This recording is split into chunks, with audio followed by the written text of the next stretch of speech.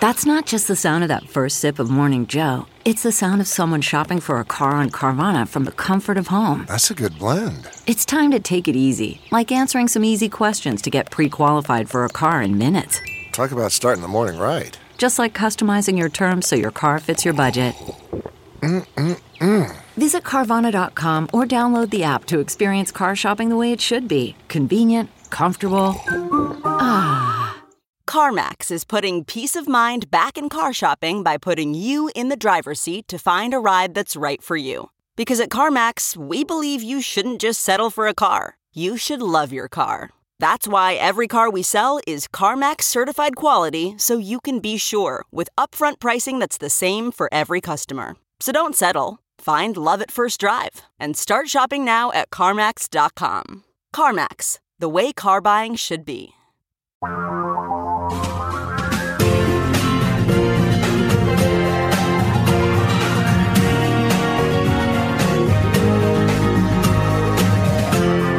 This is the Thom Hartmann Program. The 17-year-old boy in Los Angeles County who became the first teen in the United States to die. There was a 16-year-old who just died in Spain, a 16-year-old girl. This was a 17-year-old boy. He went to an urgent care facility. He was so sick. He died on the way to the hospital. Ultimately, they sent him to a public hospital. And he died of a heart attack, which is apparently something that happens with this virus. It attacks the cells of the lungs and of the cardiovascular system. And for most people, it kills them via their lungs, the people that it does kill, or really sickens them. For some people, it kills them by simply shutting down their heart or their bloodstream. And that's what happened to him. But the reason that this urgent care clinic refused to treat him was because he didn't have health insurance. Honest to God. Here we are. In the richest country in the world, but we're only the richest country in the world because Jeff Bezos and Charles Koch and the Walton family have all the money. I mean, that's what it's come down to. So anyhow, a little light news, then I want to get into what Trump has been up to in the last 24 hours. It's really, really grim. So first, we'll lighten things up. My cat, Ketty, or Louise's cat, I should say. My cat is Fang, but Ketty, the youngest of the family, has been, we discovered these videos for cats on YouTube, which are like birds and mice and squirrels and things. He has gone from having no interest in the TV to spending 2 days for 6 or 7 hours a day staring at the TV. And this morning when we put on CNN, and there's Jim Sciutto, Poppy Harlow didn't show up, I hope she's well. But anyhow, there's Jim Sciutto. And the cat is like watching the TV intently, like, I know there's a bird in there. I know he's going to come out eventually. And then in the first commercial break on CNN, they went to an ASPCA ad. Those ads for the American Society for the Prevention of Cruelty to Animals. They're basically PSAs. This is what happens when the networks can't sell their advertising. It's happening to us. It's happening all across the media, is that advertisers are simply pulling back. So the price of advertising is collapsing. Sometimes you just have to slot something in. And these PSA ads for St. Jude's and for ASPCA are they're space holders, basically. But when the ASPCA ad came on, it's just all these pictures of these really sad-looking dogs. Ketty just seems to love watching sad-looking dogs. Well, go figure, he's a cat. Also, Portland news from the coronavirus. This is the light news. We'll get to Trump in a second. The Lucky Devil Lounge, it's a strip club. Portland has famously, and something that Portlanders have been very proud of for many years, or at least many Portlanders, is that Portland has more strip clubs than churches. We're unique in the nation in that regard. It goes back to the gold rush days and, the first 100 years, basically, of Oregon, when this was a town that was, it was a port town. It was a port city. So you had a lot of sailors going through, and you had a lot of, shall we say, red light facilities. So anyhow, the Lucky Devil Lounge was forced to close. So the owner, his name is Sean Bolden, started a new delivery service. See, that's allowed under the statewide shutdown order from Kate Brown, our governor here. It does allow food establishments to order takeout delivery. And this strip club has food, mostly chicken fingers and steak bites and mini corn dogs and things, but they have food. And so he started a delivery service called Boober Eats. And while the rest of Portland is handing out, this is from Samantha Swindler in the Oregonian, While the rest of Portland is hoarding toilet paper and pasta, he bought out one local store's stockpile of pasties.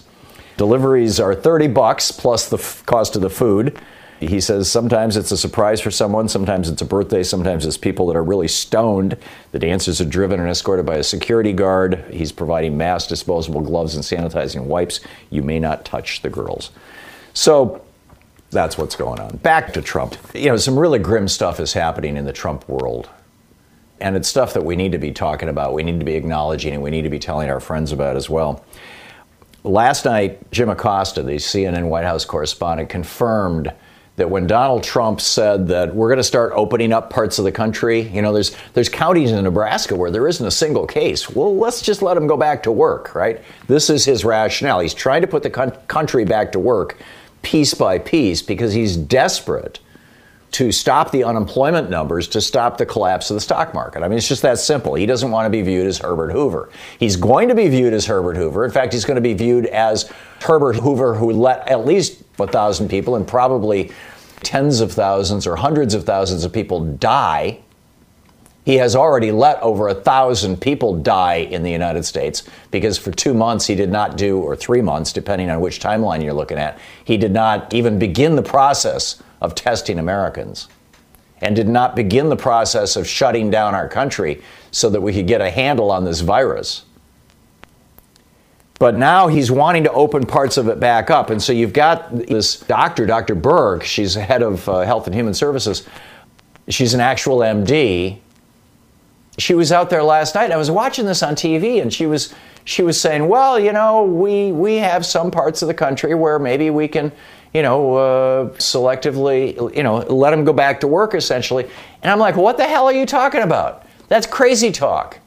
Well, this is the price of having a job with Trump as your boss, is when the boss does crazy talk, you've got to do crazy talk. And then Trump goes on Sean Hannity. And this is where it gets really obscene. He says that, it's a fact that many hospitals don't even have one single ventilator. Well, that's complete BS. Pretty much every ICU bed in the country has a ventilator, and so do most of the operating rooms, although they're more tailored specifically to anesthesiology. It's a lie. And then he goes on to say, well, these things are expensive. And this is, like I said, Deborah Birx was backstopping this stuff. In fact, Birx, the lawyer, the woman who's the doctor, woman who was participating in Trump's daily coronavirus rallies, she said that less than 1% of America is infected. Therefore, hey, what's the big deal? She said, and I quote, when people start talking about 20% of the population getting infected, it's very scary, but we don't have data that matches that based on experience. Well, the flu hits typically 20% of America. In fact, more than 20% of America, and that's with flu vaccines, and that's with herd immunity. It's doubling every 2 or 3 days. That means in 3 weeks we're at 20%. And that means in 8 weeks, this according to Mark Sumner's math over at Daily Kos, in 8 weeks we're at 60%. And we have overwhelmed every hospital in America, and we are filling the morgues. That's the trajectory that Trump has us on. I mean, Sanjay Gupta is talking about 128,000 people dead within a couple of weeks, just doing the math. And then Trump starts really complaining to Sean Hannity, and I'll tell you about that right after the break. This is obscene, to quote Josh Marshall. This is the Thom Hartmann Program. It's beyond obscene, and it's inhuman, it's sociopathic, it's psychotic, it's wrong.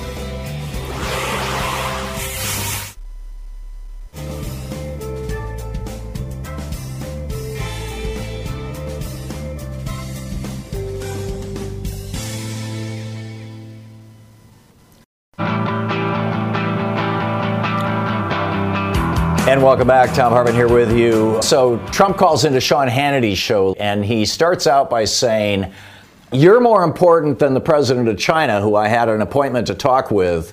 The president of China, who might have some extra ventilators and masks and protective equipment that we could buy. The president of China, who has shipped literally a ton of plasma from people who've recovered from coronavirus to Italy and Spain to help them prevent people from dying. The president of China, who just shipped pallets of ventilators to Spain and Italy to help people prevent people from dying. I put off a call with him. Well, here's what he says. He says, because of you, I made that call at 10. I made the call at 10:30. I made it at 10:30. That just shows you the power you have as the #1 rated show in television.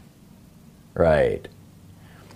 And then he goes on to say, I have a feeling that a lot of these numbers, he's talking about ventilator numbers, that Andrew Cuomo was on TV this morning, again, begging for ventilators. He said, I have a feeling that a lot of the numbers that are being sent in some areas are just bigger than they need to be. I don't believe you need 30 to 40,000 ventilators. You go to major hospitals sometimes and they'll have 2 ventilators. And all of a sudden they're saying, can we order 30,000 ventilators? So Trump has this feeling, right? He says, you go to hospitals, they don't even have one in the hospital, and all of a sudden everybody's asking for vast numbers. When you talk about ventilators, it's a highly intricate piece of equipment. It's heavily computerized. Good ones are very, very expensive. And they say Governor Cuomo and others, they say they want 30,000 of them. 30,000? Think of this. Now, if the ventilators are $15,000 a piece, Mark Sumner over at Coase writes, if Trump gave everyone what they wanted, it would cost $450 million. That's $500 million. He stole $5 billion from the military to build his wall. So he could give every hospital in the country a ventilator that they're desperately asking for and still have 4.5 times as much money left over for his wall. But Trump says, oh, no, you can't do that. And then he's calling Jay Inslee, the governor of Washington State, a snake again. And then he goes after Gretchen Whitmer. He says, we have a big problem with this young woman governor. You know who I'm talking about, from Michigan. He says to Hannity, and Hannity's like, yeah, she's complaining about you. And he says, we don't like complaints. And this is why you've got all these people walking on eggshells, because Trump, the governors get it. Andrew Cuomo gets it. Donald Trump is willing to kill people in states whose governors piss him off. He's willing to kill the citizens of those states. And it's happening right now in front of our eyes in New York State. We have 1,000 people dead in the United States now. In 2 or 3 days, it's going to be 2,000. 2 or 3 days after that, it's going to be 4,000. 2 or 3 days after that, we're talking next week, it's going to be 8,000. 2 or 3 weeks after that, it's going to be 16,000. 2 or 3 days after that, it's going to be 32,000. 2 or 3 days after that, it'll be 64,000. That's the math that Sanjay Gupta, a physician, did on CNN last night. 2 or 3 days after 64,000, you had 128,000. 2 or 3 days after that, you've got 256,000. A couple days after that, you've got 512,000. That's $500,000. A couple days after that, you've got 1.2 million. And if Trump doesn't do something, if the federal government doesn't do something to bend this curve, to flatten this curve, we're going to have 1 million dead people here in the United States in a few weeks. A month and a half at the most. And instead, Trump is saying, well, this is a quote again from last night. Sometimes Louise and I just crave a restaurant-quality dinner at home without doing all the work or driving. Well, Cook Unity is the first chef-to-you service delivering locally sourced meals from award-winning chefs right to your door every week. And it appears to be less expensive than other delivery options. Go to cookunity.com/Hartman with 2 N's or enter the code Hartman with 2 N's before checking out for 50% off your first week. We just received our first meals from Cook Unity, and what a huge difference it is to get the best chefs in the country to bring creative, delicious meals to us and you every week. Every meal is handcrafted by chefs and made in local micro kitchens, not large production facilities. We just had the Chipotle maple glazed salmon with green beans and mango pico de gallo. It had everything we love in a meal. They have all sorts of options like vegan, paleo, pescatarian, gluten-free, and more. Menus are posted 2 weeks in advance, so you have plenty of time to choose. Experience chef-quality meals every week delivered right to your door. Go to cookunity.com/Hartman with 2 N's or enter the code Hartman with 2 N's before checking out for 50% off your first week. That's 50% off your first week by using the code Hartman or going to cookunity.com/Hartman. Okay, picture this. It's Friday afternoon when a thought hits you. I can spend another weekend doing the same old whatever, or I can hop into my all-new Hyundai Santa Fe and hit the road. With available H-Track all-wheel drive and 3-row seating, my whole family can head deep into the wild. Conquer the weekend in the all-new Hyundai Santa Fe. Visit HyundaiUSA.com or call 562-314-4603 for more details. Hyundai, there's joy in every journey. Okay, picture this. It's Friday afternoon when a thought hits you. I can spend another weekend doing the same old whatever, or I can hop into my all-new Hyundai Santa Fe and hit the road. With available H-Track all-wheel drive and 3-row seating, my whole family can head deep into the wild. Conquer the weekend in the all-new Hyundai Santa Fe. Visit HyundaiUSA.com or call 562-314-4603 for more details. Hyundai, there's joy in every journey. Getting the smile and confidence you've been dreaming about, all from the comfort of your home, isn't a total mystery with Bite Clear Aligners. Just don't be surprised if all your friends start asking, "What's your secret?" Begin by ordering your at-home impression kit today for only $14.95. Bite Clear Aligners are doctor-directed and delivered to your door. Treatment costs thousands less than braces, plus they offer flexible financing, accept eligible insurance, and you can pay with your HSA FSA. Get 80% off your impression kit when you use code WONDERY at Byte.com. That's BYTE.com. Start your confidence journey today with Byte. What makes a life a good one? Is it the adventure you have? Or the friends you find along the way? Maybe it's pursuing your passion while striving to protect, defend, and save what you believe in every single day. So, what makes a life a good one? In the Coast Guard, we think it's all of the above and more, but you'll have to find out for yourself. Visit gocoastguard.com to learn more. His conversation with Hannity. So it's a very bad situation. We haven't seen anything like it, but the end result is we got to get back to work. And I think we can start by opening up certain parts of the country. Meanwhile, the New York Times reports a deal with General Motors and Ventec Life Systems, Ventec makes ventilators, to produce tens of thousands of critical life-saving devices seemed imminent. Then the announcement was pulled back. The decision to cancel the announcement, this decision, by the way, apparently made by Jared Kushner.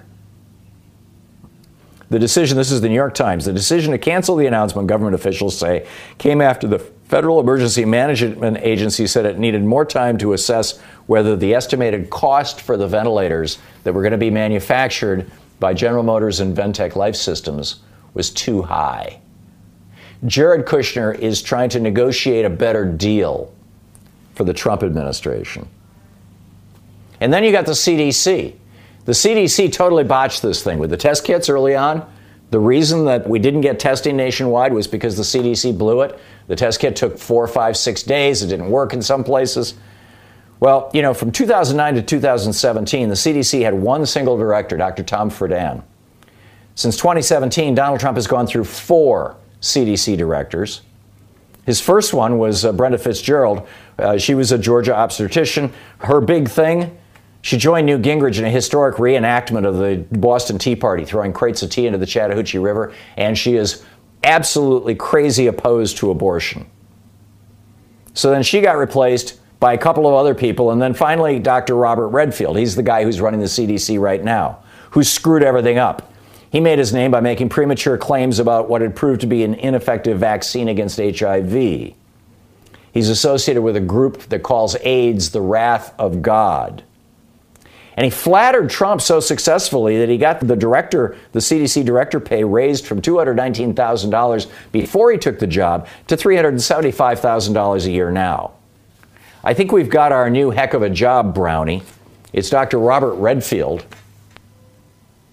the current director of the CDC, who couldn't even manage to get a friggin' test kit out to the states that were begging for them, screaming for them, pleading for them. I mean, this is how bad it is. And then, you know, this chloroquine, this drug that Donald Trump has been promoting to the point that, you know, lupus patients can't get it anymore. Turns out the French doctor who said that this works, and one of his acolytes then went on Fox News and talked about it, which is how Trump learned about it. This French doctor who looks just like Trump's doctor from New York. It's bizarre. This French doctor faked his research. He faked the research. It was not randomized, it was not controlled, and it was only 32 people. He faked his research. You're listening to the Thom Hartmann Program. Carol in Port Charlotte, Florida. Hey, Carol, what's on your mind? I am a live-in caregiver in Florida in the long-term care, and I just want to make the point that a lot of the caregivers are older people. I am 65 years old. So that's all I wanted to say. A lot of us are older who are in the long-term care industry. So we have people in their 60s caring for people in their 80s as a virus comes along that wipes out people who are over 60. And even people, I know people who are even 80 taking care of people. Yeah. Believe it or not. I do believe it. In fact, I've seen that in my own family. And we know that Florida is just going to see an explosion of this, in the next few weeks, that the virus was just running rampant through spring break. And Ron DeSantis, the governor down there, he still has not put a shelter-in-place order in for the state, has he? To the best of my knowledge, he has not. I haven't looked this morning, but I don't believe so. So that is all I wanted to make a point about. Yeah, okay. Carol, take good care of yourself. Thank you very much for the call. This is so troubling that it's like something out of a science fiction movie is here, and it's real. And we've got a buffoon, a fool, an idiot running the country and running the response, and we've got his grifter son-in-law trying to negotiate with these companies. I mean, it's enough to make your head explode. Metaphorically speaking, of course. The coronavirus will probably make your head explode. Oh, man. Oh, and then on top of that, by the way, the news media is not able to bring us the actual stories of people who are sick because of medical confidentiality laws. So we're hearing about these crises from the point of view of the doctors and nurses, but the patients, we're not seeing how sick these people really are. This is a really brutal disease.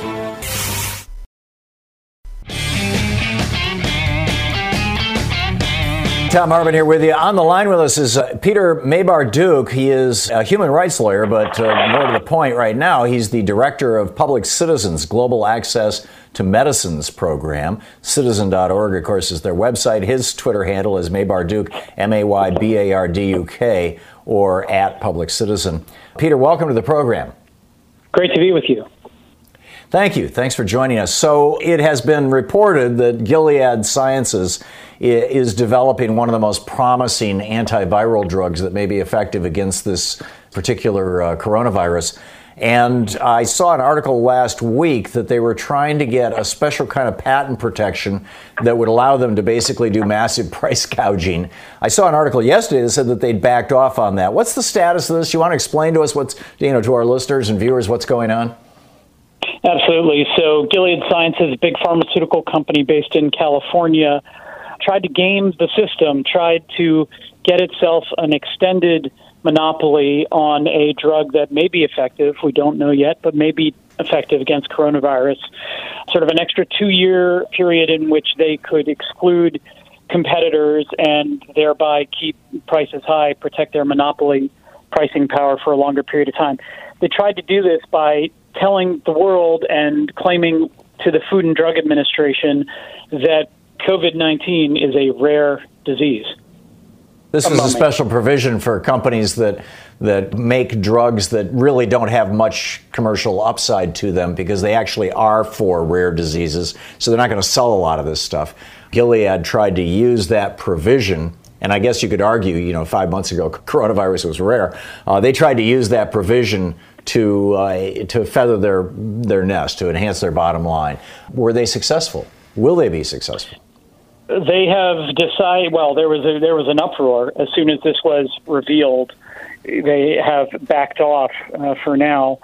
It's a little bit of a public win, but it also shows sort of the environment that we're in, that there's an appreciation of how sensitive access to medicine issues are going to be, that it's actually very important now to take the next step. We need to be telling Gilead and really all the companies that are involved in production potential treatments and vaccines that we expect them to commit their science to the public domain. We expect them to say, we're not going to let commercial confidential information or patents or anything else get in the way of the world more rapidly developing the next treatment, vaccine, building on the successes we have, or getting in the way of people's access to those treatments. So We can compensate companies with reasonable royalties for everything that they are doing. They will be fine, but we can't let the usual sort of monopoly scenario play out here. It would come at the cost potentially of a great many people's lives.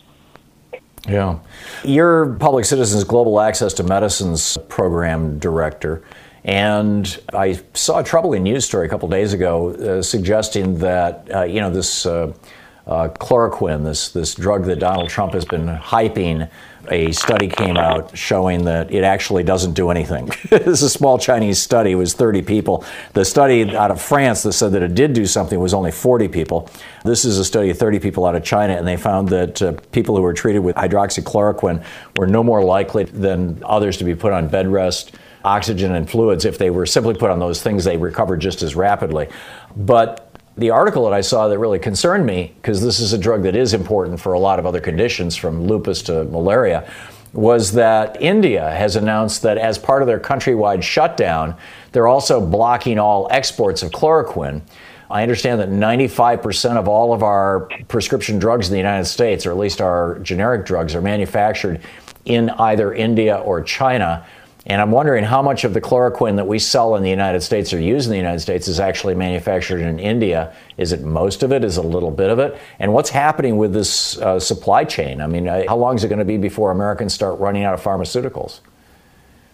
Well, we don't know, but it is an issue that a number of people are attentive to. Most pharmaceutical active ingredient worldwide is initially sourced from India and China, and then it is it is packaged and formulated and then distributed around the world. But the compounds are largely, not exclusively, but largely put together in India and China.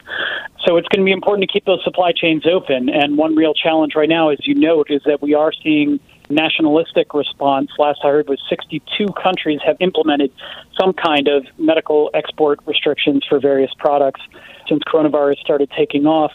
So, it's going to vary. Some of those responses may be appropriate, but it's really dangerous right now to look at this as sort of like a nation-by-nation problem because the supply chains are indeed global, and we do not have time, for example, to develop separate full supply chains and manufacturing capacities. We do need to keep flowing what we have. Yeah. My understanding is that back in the day, back in the 1960s or 70s or 80s, there was a massive tax break written into legislation for the pharmaceutical industry if they manufactured their drugs in Puerto Rico.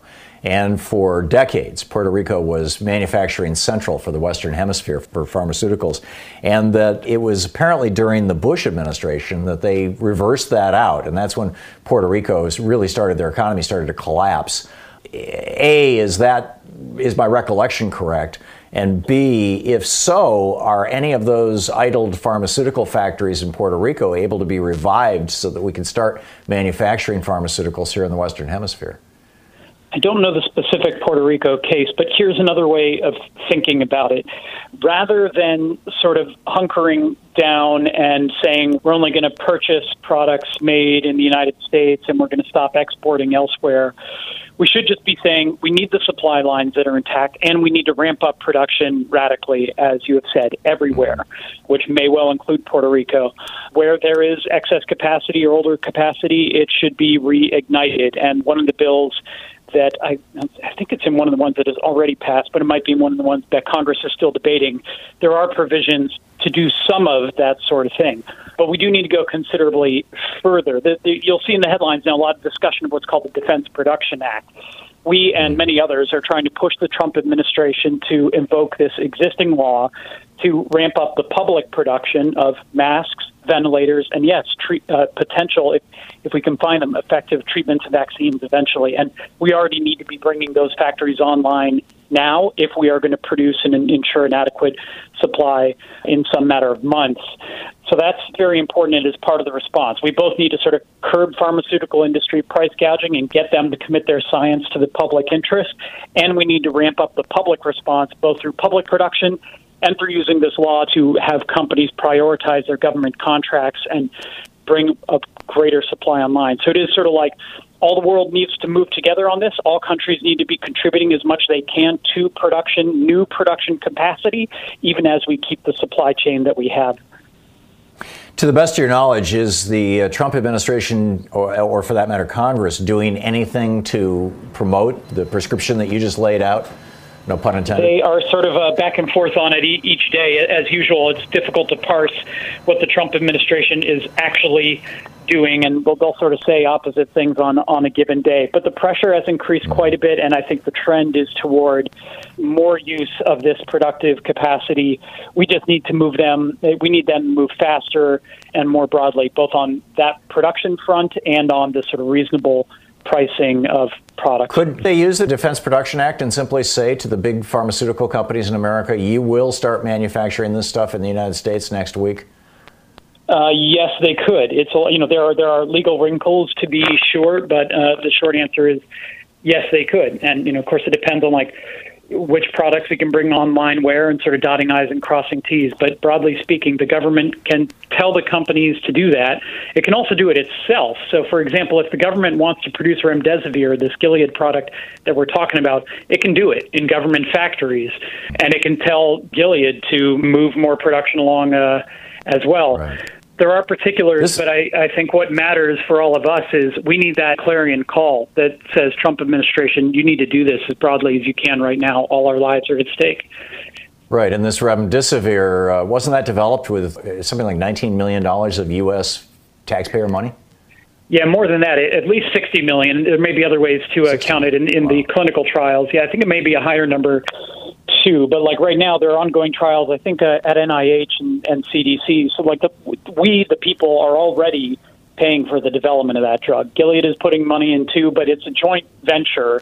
And, so even if it weren't a crisis, we should have a say in how that product is priced and distributed.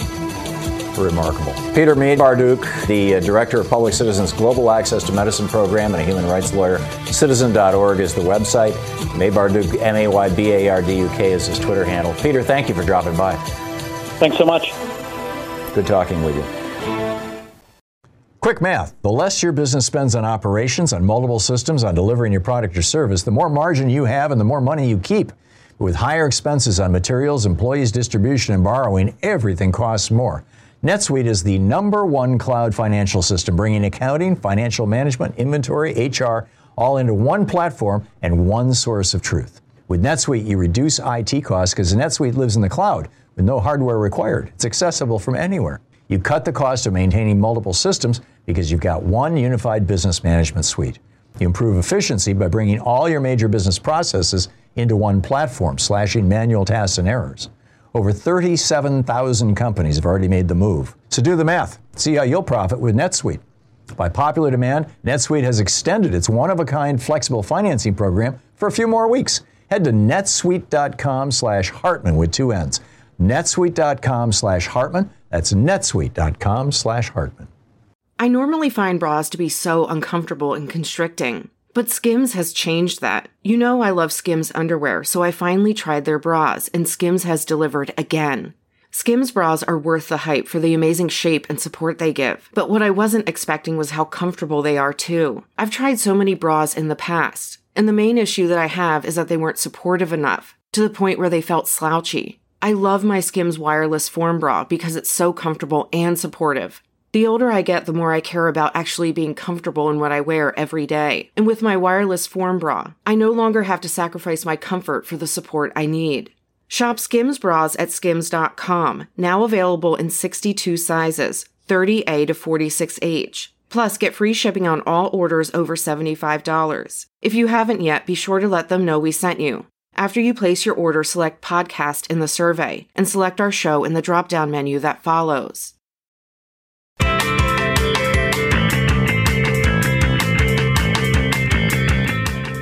Brian in Portland, Oregon. Hey, Brian, what's up? Just wanted to talk a little bit about Elizabeth Warren and Joe Biden and mostly all the other Democratic candidates that have left for their bid for presidency. We look to them for leadership and guidance, and a lot of them had plans, including Warren, yet they are nowhere to be found. This slush fund that's being handed out to Wall Street is ridiculous. I can barely even hold my temper at the things that are happening. We become crumb catchers, and they're going to turn us into purse snatchers, and that's basically what's happening right now. That's what happens when you elect a Republican president or Republican Senate. I mean, that's what happens, Brian, and America's learning that lesson. The Republicans, you have your answer as to why they now have the Baphomet star. It's as simple as not being satanic or spiritual in that sense, but it's really about do what thou wantst and thou wilt. And so they just want to do what they want. And basically, greed, everything is a fire sale right now. And we are being sold out. And just try and square Pocan's comments with Professor Wolf's. They're completely different. Professor Wolf, he is an esteemed economist, and he knows exactly what he's talking about. This is a gutting But he wasn't saying don't vote economy. for that bill. What he was saying was this legislation is a piece of crap, and I get that, Brian. Brian, I'm not, I'm just not going to spend the whole show defending, this piece of legislation. I'm very ambivalent about it myself, but I'm not going to condemn any Democrats who vote for it because it gets money to American people. Michael in Birmingham, Alabama. Hey, Michael, what's up? I've been listening to you for about a year, and I'm a big fan of what you do, so thank you. Thank you. I just had a question regarding living here in Alabama. I fear that the U.S. is becoming the United States of Alabama, just because here, with people that are working in, non-essential jobs right now, there are places that aren't closing, but yet people that work there and who are living in quarantine in fear of just getting sick cannot collect unemployment. And I'm in that kind of situation, and I just is that because of the state unemployment laws, or because they have some work requirement or something like that to get unemployment? Yeah, work requirements being in terms of that you're either sick with the virus or that your employer kind of laid you off. I left my job temporarily just because I ran into some health issues about a year ago. And those are things I'm still trying to figure out. And things are coming, there are bills to be paid and things like that. And I'm just burning through my savings like so many other Alabamians, Americans, etc. And, I just think about it like this. This is actually a tweet that I saw from a journalist here. It says, if Donald Trump tells everyone to go back to normal next week, don't do it. If Governor Kay Ivey says it's okay, don't do it. This is a death cult. And you don't have to follow it to where it's going. Stay home. Is Kay Ivey your governor there in Alabama? Yes, unfortunately. But yeah, she is. And I just want to know what people's thoughts are on worker protections for people that are falling between the cracks. Thank you. Yeah, I get it. Thank you, Michael. We need to do fundamental structural reform with regard to our economy. It's not going to happen with Republicans in power. Another reason to make sure that you're registered to vote and that you're signed up for absentee ballots in whatever state you happen to be in. Kent in Klamath Falls, Oregon. Hey, Kent, what's on your mind today? Between the progressives and the established Democrats, you have Bernie Sanders and Joe Biden. But then you have Andrew Cuomo and President Trump. What's your take on, do you think there's any possibility of the Democratic Party uniting around draft Andrew Cuomo? There's actually a conversation about that going on right now. There is a draft Andrew Cuomo movement. I don't know how deeply it's embedded in the Democratic Party, but it is certainly going on. We'll see where it goes, Kent. I think a lot is going to depend on how Joe Biden comports himself over the next few weeks or months, and we'll see where this all goes. Ken, thanks for the call. James in Spokane. Hey, James, what's up? The stock market this time does not reflect our economy at all. And, I listen to Max Kaiser on your old RT network, and, I shouldn't describe it that way. But anyway, he says that the stock market could lose 50% of its value and it would still be quite profitable. I think he's right in that. Yeah. Tom, when it went off the gold standard, was it anything more than Tricky Dick being Tricky Dick? I mean, was it just a Ponzi scheme that we're in at the end of now? I don't think so. Being on the gold standard is a very, very difficult thing for a country whose economy is rapidly growing. You could argue that FDR took us off the gold standard by, Nixon did formally in 71 or 72, but I think it really happened back in the 30s. And it was as the country was putting its economy back together, the economy starts growing. If you're on the gold standard, as the economy grows, the money supply has to grow. And for the money supply to grow, you have to have an equal amount of gold in Fort Knox. And that just reached the point where it was absolutely untenable. And we were not restocking Fort Knox, to the best of my knowledge, in the 50s during Eisenhower or in the 60s with Kennedy and LBJ and whatnot.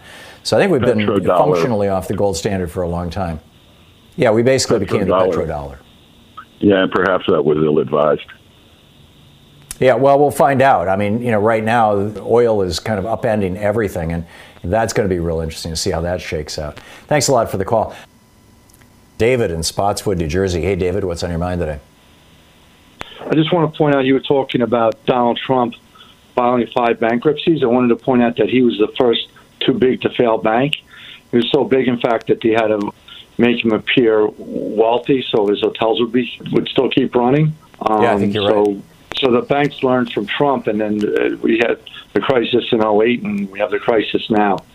And the question I wanted to ask you is, after this is all done and over, since the Republicans want to make it done and over at their choosing, but when it's truly over, will the United States keep the global supply chains, or will everything be insourced?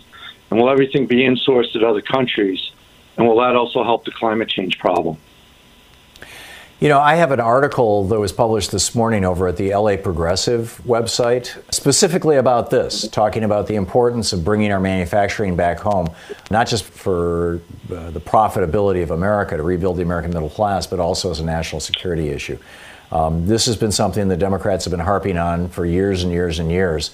I realize that there was a faction within the Democratic Party, the Bill Clinton faction, that bonded with the Republicans. Bill Clinton, of course, promoted the NAFTA bill that Reagan and Bush Sr. had negotiated and worked out all the details on. But the Clinton faction was never the majority of the Democratic Party. The majority of the Democrats are opposed to so-called free trade. And Trump simply took that Democratic position and ran on it in the election. And that was that was a problem. But I'm with you. Thank you.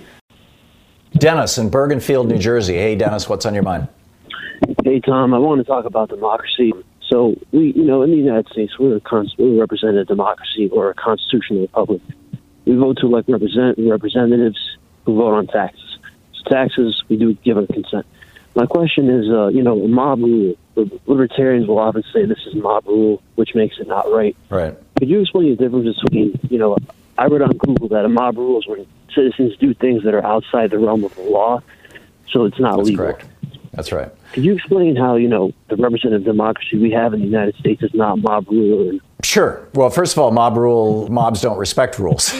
So what we have done is by creating the Constitution and by creating a set of laws, we created a structure within which we operate as a society with very specific rules. Therefore, it's not a mob. And then we also backed away from even direct democracy. I mean, the Greeks back, 3,000 years ago, you had two forms of democracy that happened in ancient Greece, or in Athens, actually.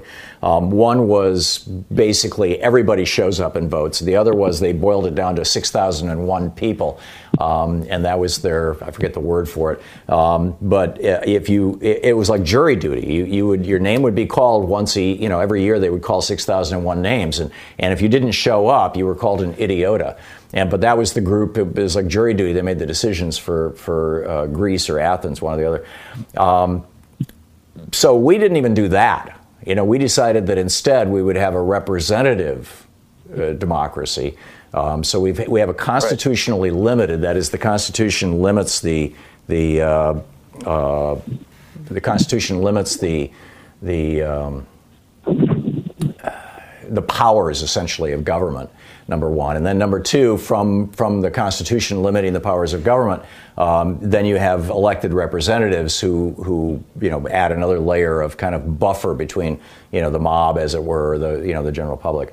So no, we don't have mob rule. It's not even close to mob rule. Libertarians love to say it's a mob rule because people like Charles Koch, billionaire right-wing libertarians, they don't want the mob. That's you and me taking any of their money in the form of taxes, and so they tend to say that taxes are mob rule, and that programs that benefit more than half of Americans, Social Security, Medicare, Medicaid, things like that, that's mob rule. But basically what they're complaining about is it's taking money out of their pockets. It's just real simple. Brad in Loganville, Georgia. Hey, Brad, thanks for watching us on Free Speech TV. What's on your mind today? What's your take on how this virus got started? Back several months ago, right before Mardi Gras, there was I forgot where I saw it posted, and there is a lot of conspiracy theories going on right now that's wrong, but I saw where the societies are trying to get the population of the world down to where it's more manageable. So when they when they do a full dictatorship, it'll be easier to control. Young children that their immune system. Yeah, let me tell you where this is coming from, Brad. There's in Latvia, former Soviet country, where a lot of this is going on, and of course some of it's coming out of Russia. There are these 20-somethings who develop these real-looking news websites that look like real news websites, and then they write this complete screaming, flaming BS that is clickbait to get people to go to those websites because they've got advertising on the websites. There was a story last year about these two guys in their early 20s in Latvia who were making over $200,000 a year propagating stories. This is where the pizza parlor in Washington, D.C. being the child sex ring story came from, for example. And so they're pushing this stuff out. And a couple of the conspiracy theories they've been pushing, one is that this came from a Chinese bioweapons lab. Another is that it came from a U.S. bioweapons lab. That one's being promoted by the Chinese version of these guys.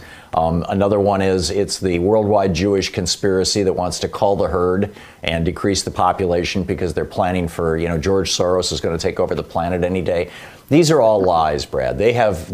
China back in December, or maybe it was early January, released the complete sequence of this virus. We know the genome. If you look at the scientific literature, you will see that the genetic material of this virus indicates that this virus has been floating around in mammalian, in mammals, in bats specifically, for at least several thousand years.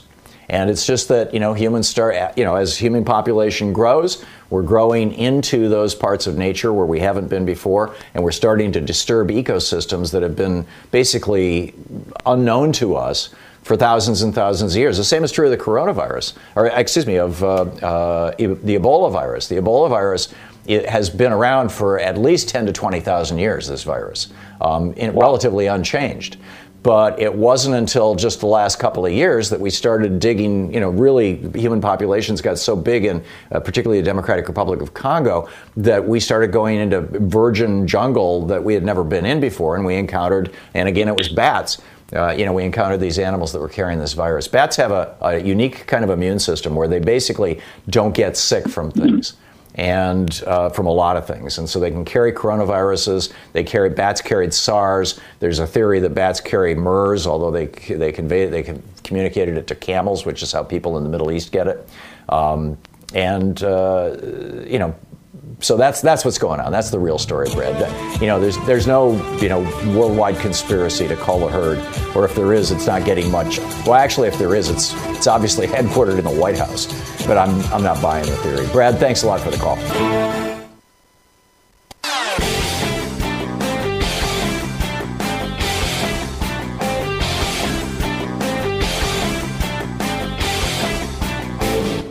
Maine in Chicago. Hey, Maine, what's on your mind?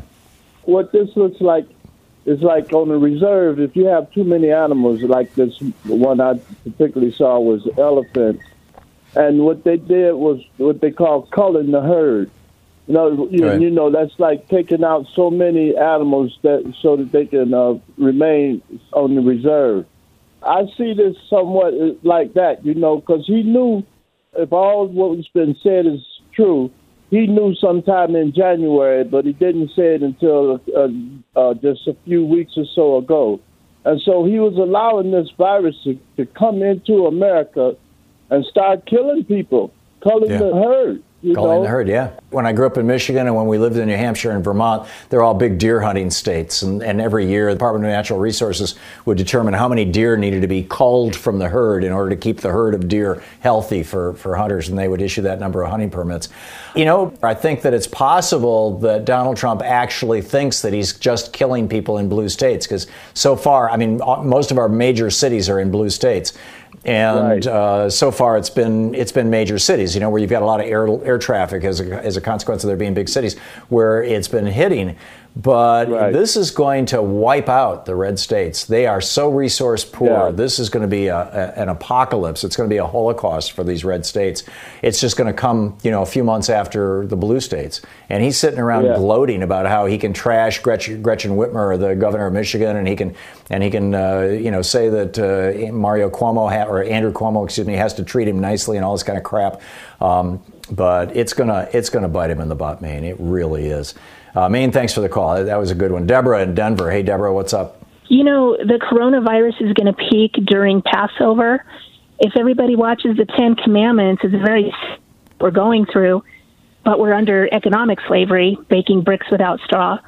So anyway, what I wanted to say is that I want to reach out to Mike Pence and call him out on his Christianity, because this is a salvation issue. And I wouldn't give up my salvation for anything. But if innocent people die and you have the ability to invoke the 25th Amendment and you're not doing it, that's very dangerous to lose your salvation over something in somebody like Donald Trump. He has the power to do something about this, and I would encourage him to do so, because nobody will look bad on him about this. This is something that only he can do. And I would encourage him as a Christian, as a believer. I'm a believer in Jesus Christ of Nazareth, and I really hope that he invokes the 25th Amendment and removes Donald Trump, because Donald Trump is so dangerous. He's allowing millions of people, or it could potentially be a million people or so, die. And for what? Yeah. In the United States, yeah, and just to assuage his ego, apparently. Deborah, I think your point is well made. It's kind of gallows humor time, I guess. A couple of days ago, I made the joke to Louise about maybe we should just put some red paint over our front door.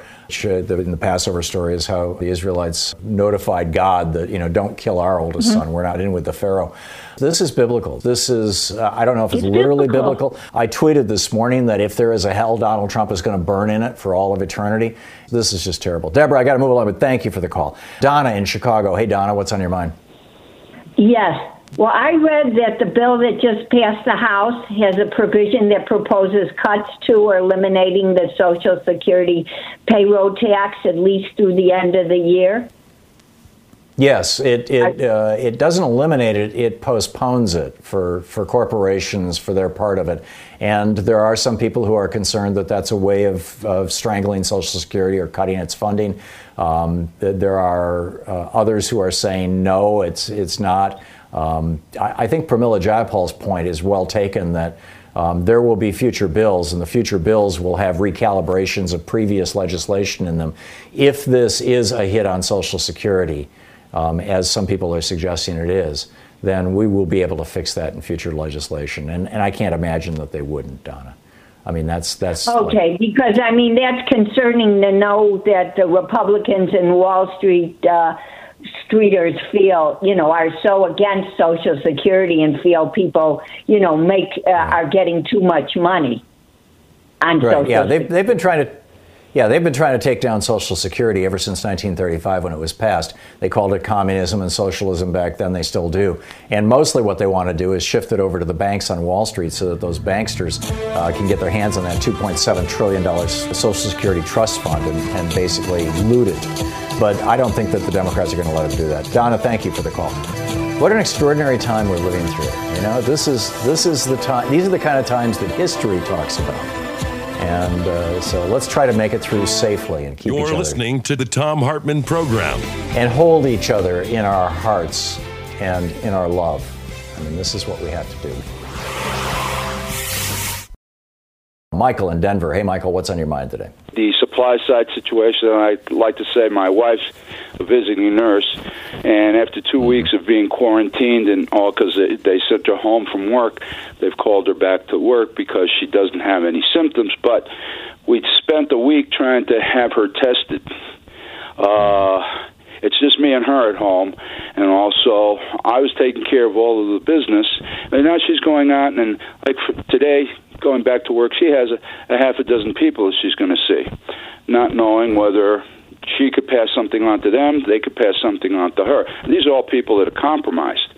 So out here in Colorado and all that, our governor, like the other governors, Inslee and all that, great people trying to do everything. Mario Cuomo, where I'm from, they have their hands tied. But what they're doing, in essence, this administration is tying the hands of the first responders and putting them in harm. So I'm afraid. Does your wife have personal protective equipment available to her? Well, what she's going to get from VNA, where she works, she asked me not to mention that, but I'm sorry, I did. Is still woefully inadequate because they are, they're waiting. Also, their suppliers are just telling them, hey, the tsunami has hit. Everybody's going to have to wait. And it could be weeks or even months. So what are we doing? Trump could have been ordering this stuff in January, or he could have been ordering this actually in December. There was a grocery store chain, or there is a grocery store chain, I believe they're down in Texas. And back in December, they were looking at the numbers that were coming out of China, and they said, holy cow, this is going to come here. And they started planning for dealing with a pandemic, literally a grocery store chain in the United States. The spy agencies were screaming at Trump, this thing is coming, look out. And Trump was ignoring them. He just, he doesn't listen to the experts. He listens to Sean Hannity. He listens to Fox News. And while Fox News and Sean Hannity and these fools over at Fox News were minimizing this, and Limbaugh was saying it's just a common cold, folks, and all this kind of stuff. While that was going on, Rupert Murdoch and his family were going into quarantine, basically. I mean, they were in total lockdown. They canceled Rupert's 80th birthday party or whatever, however many years he is. Tom, this is criminal, Michael. Yeah, I did want to say also, I've called before. I was in the Navy for 22 years. Way back when we dealt with things like this because we were out in the world. And in Asia in particular, so you know what era I'm from. And we had to deal with a smallpox outbreak, a mini-demic. It took the Navy 5 days to clear that out. And it was hundreds of people, not... I think there was only one of our personnel and all that in the Philippines that got the smallpox. But we took care of it in 5 days. 5 days. Navy doctors, Navy nurses on a ship, okay? Not a hospital ship, just a regular old cruiser and stuff. So, the big advantage you probably had, Michael, was that probably everybody on that ship who was over 40 was vaccinated for smallpox. That's right. Right. Lots of vaccinations in the military. Who knows what we got, but it probably did protect us from a lot of that stuff. And the last thing I want to say before you let me go, this is what we get. These death panels is what we get now when the Republicans are running our country, and it's happened before, but this is the big one and all. So the government is the last resort of everything. And I hope and that's what people are learning. Thank you, Michael. That's what people are learning, is that this libertarian theology that's been promoted by the Kochs and other right-wing billionaires, these libertarian billionaires, that society works best when it's just a crazy free-for-all, is being exposed for the BS that it is. And I wish I could say that word out loud, because that's exactly what it is. I mean, Trump is watching these states compete with each other to buy respirators and ventilators, and compete with the federal government. He actually has the Department of Defense competing in the marketplace for these ventilators. You had one of these governors yesterday was just rip-roaring mad because he was outbid by the federal government for ventilators that he was trying to get for his hospitals. Well, these right-wing libertarian billionaires and members of Congress, like this fool who wants to hold up the legislation and force everybody to fly into D.C., these right-wing guys, these so-called libertarians, they think this is a good thing. I can tell you what they're saying. I've debated enough of them over the years. I know how they think. They're saying, oh yeah, well, what's happening is you're seeing the market in action. You're seeing, and you're going to see it, and it's going to happen fairly soon, that there's going to be more companies making these products because there are states and counties and the federal government and hospitals that are willing to pay more money for these things. And so now it's profitable to make them, so we're going to make them. Now, there's actually some truth to that. And in the marketplace, if we were talking about bubble gum and new kinds of candy, cool. If you've got a product that people want, you can raise the price until you get a competitor and all those guys. That's how the market's supposed to work. But not for things that have to do with saving lives. This was the argument they made back in the 70s against seatbelts. Oh, we shouldn't have seatbelts. They should be an option that people can buy on their car. When there's enough demand, the car companies will do it. And in the meantime, thousands of people died in car accidents. The libertarian philosophy completely disintegrates when it comes to serious harm. Yes, you can run a marketplace for candy bars that way. You cannot run a marketplace for ventilators and personal protective equipment in the, quote, free market when there is massively more demand than there is supply. Eventually, yes, the free market will catch up, as the Trump acolytes are telling us. Another couple months from now, we'll have all we want. Well, another couple months from now, 1 million people will be dead, or could be dead. But that doesn't seem to bother the libertarians. They tend to be, frankly, sociopaths. This is the weird thing that I've noticed about all these libertarians that I've debated over the years, is that they basically have no empathy. They don't see humans as humans. They're really good with numbers, not so good with people. Norma in Montgomery, Alabama, watching Free Speech TV. Hey, Norma, what's on your mind today? Hi, Tom. What's on my mind, of course, is the coronavirus. Because I have the Free Speech TV where I watch you, I saw it coming out of China in January. And it's true that he was briefed and he did nothing, and we have people dying. But the thing is, we've got to stop it, and we're not getting any help from the government, so it's up to us. And the best thing that we can do is to stay home. He keeps talking about people going to church. Down here across the South, you've got more churches than you have schools. And people are all excited about Easter baskets and Easter clothes like they did in the 50s. That's the attitude. These people have to stay home. There isn't enough testing here. We had, over at Macon County, Tuskegee, you remember the red tails? There wasn't any testing over there until this week. Nothing. Wow. We have counties here where there is still no testing. Yeah, we were supposed to get a grant of $269 million to expand infrastructure.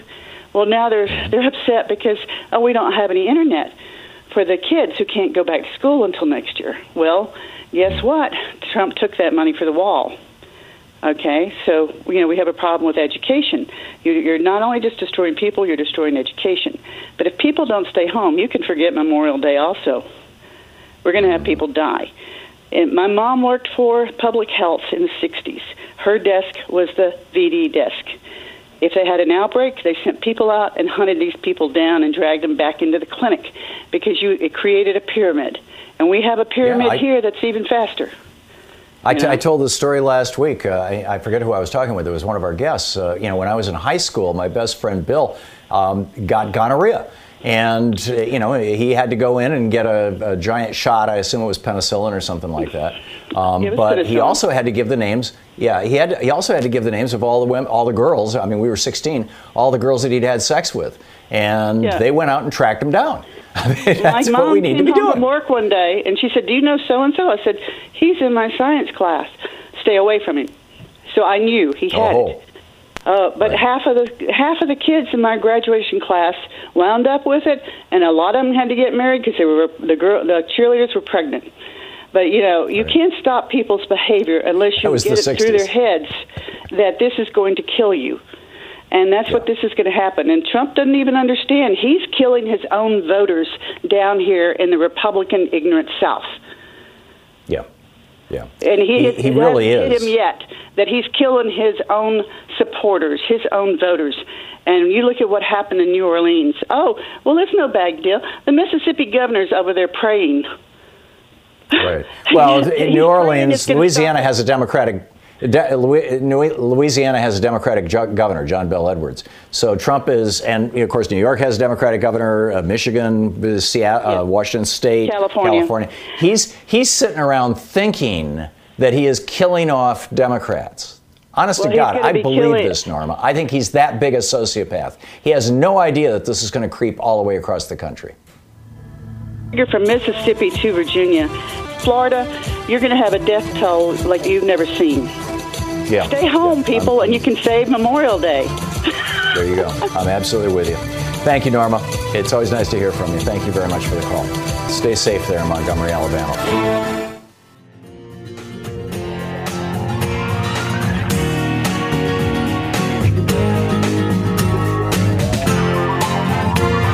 You've been listening to Thom Hartmann. For audio and video archives, visit thomhartmann.com.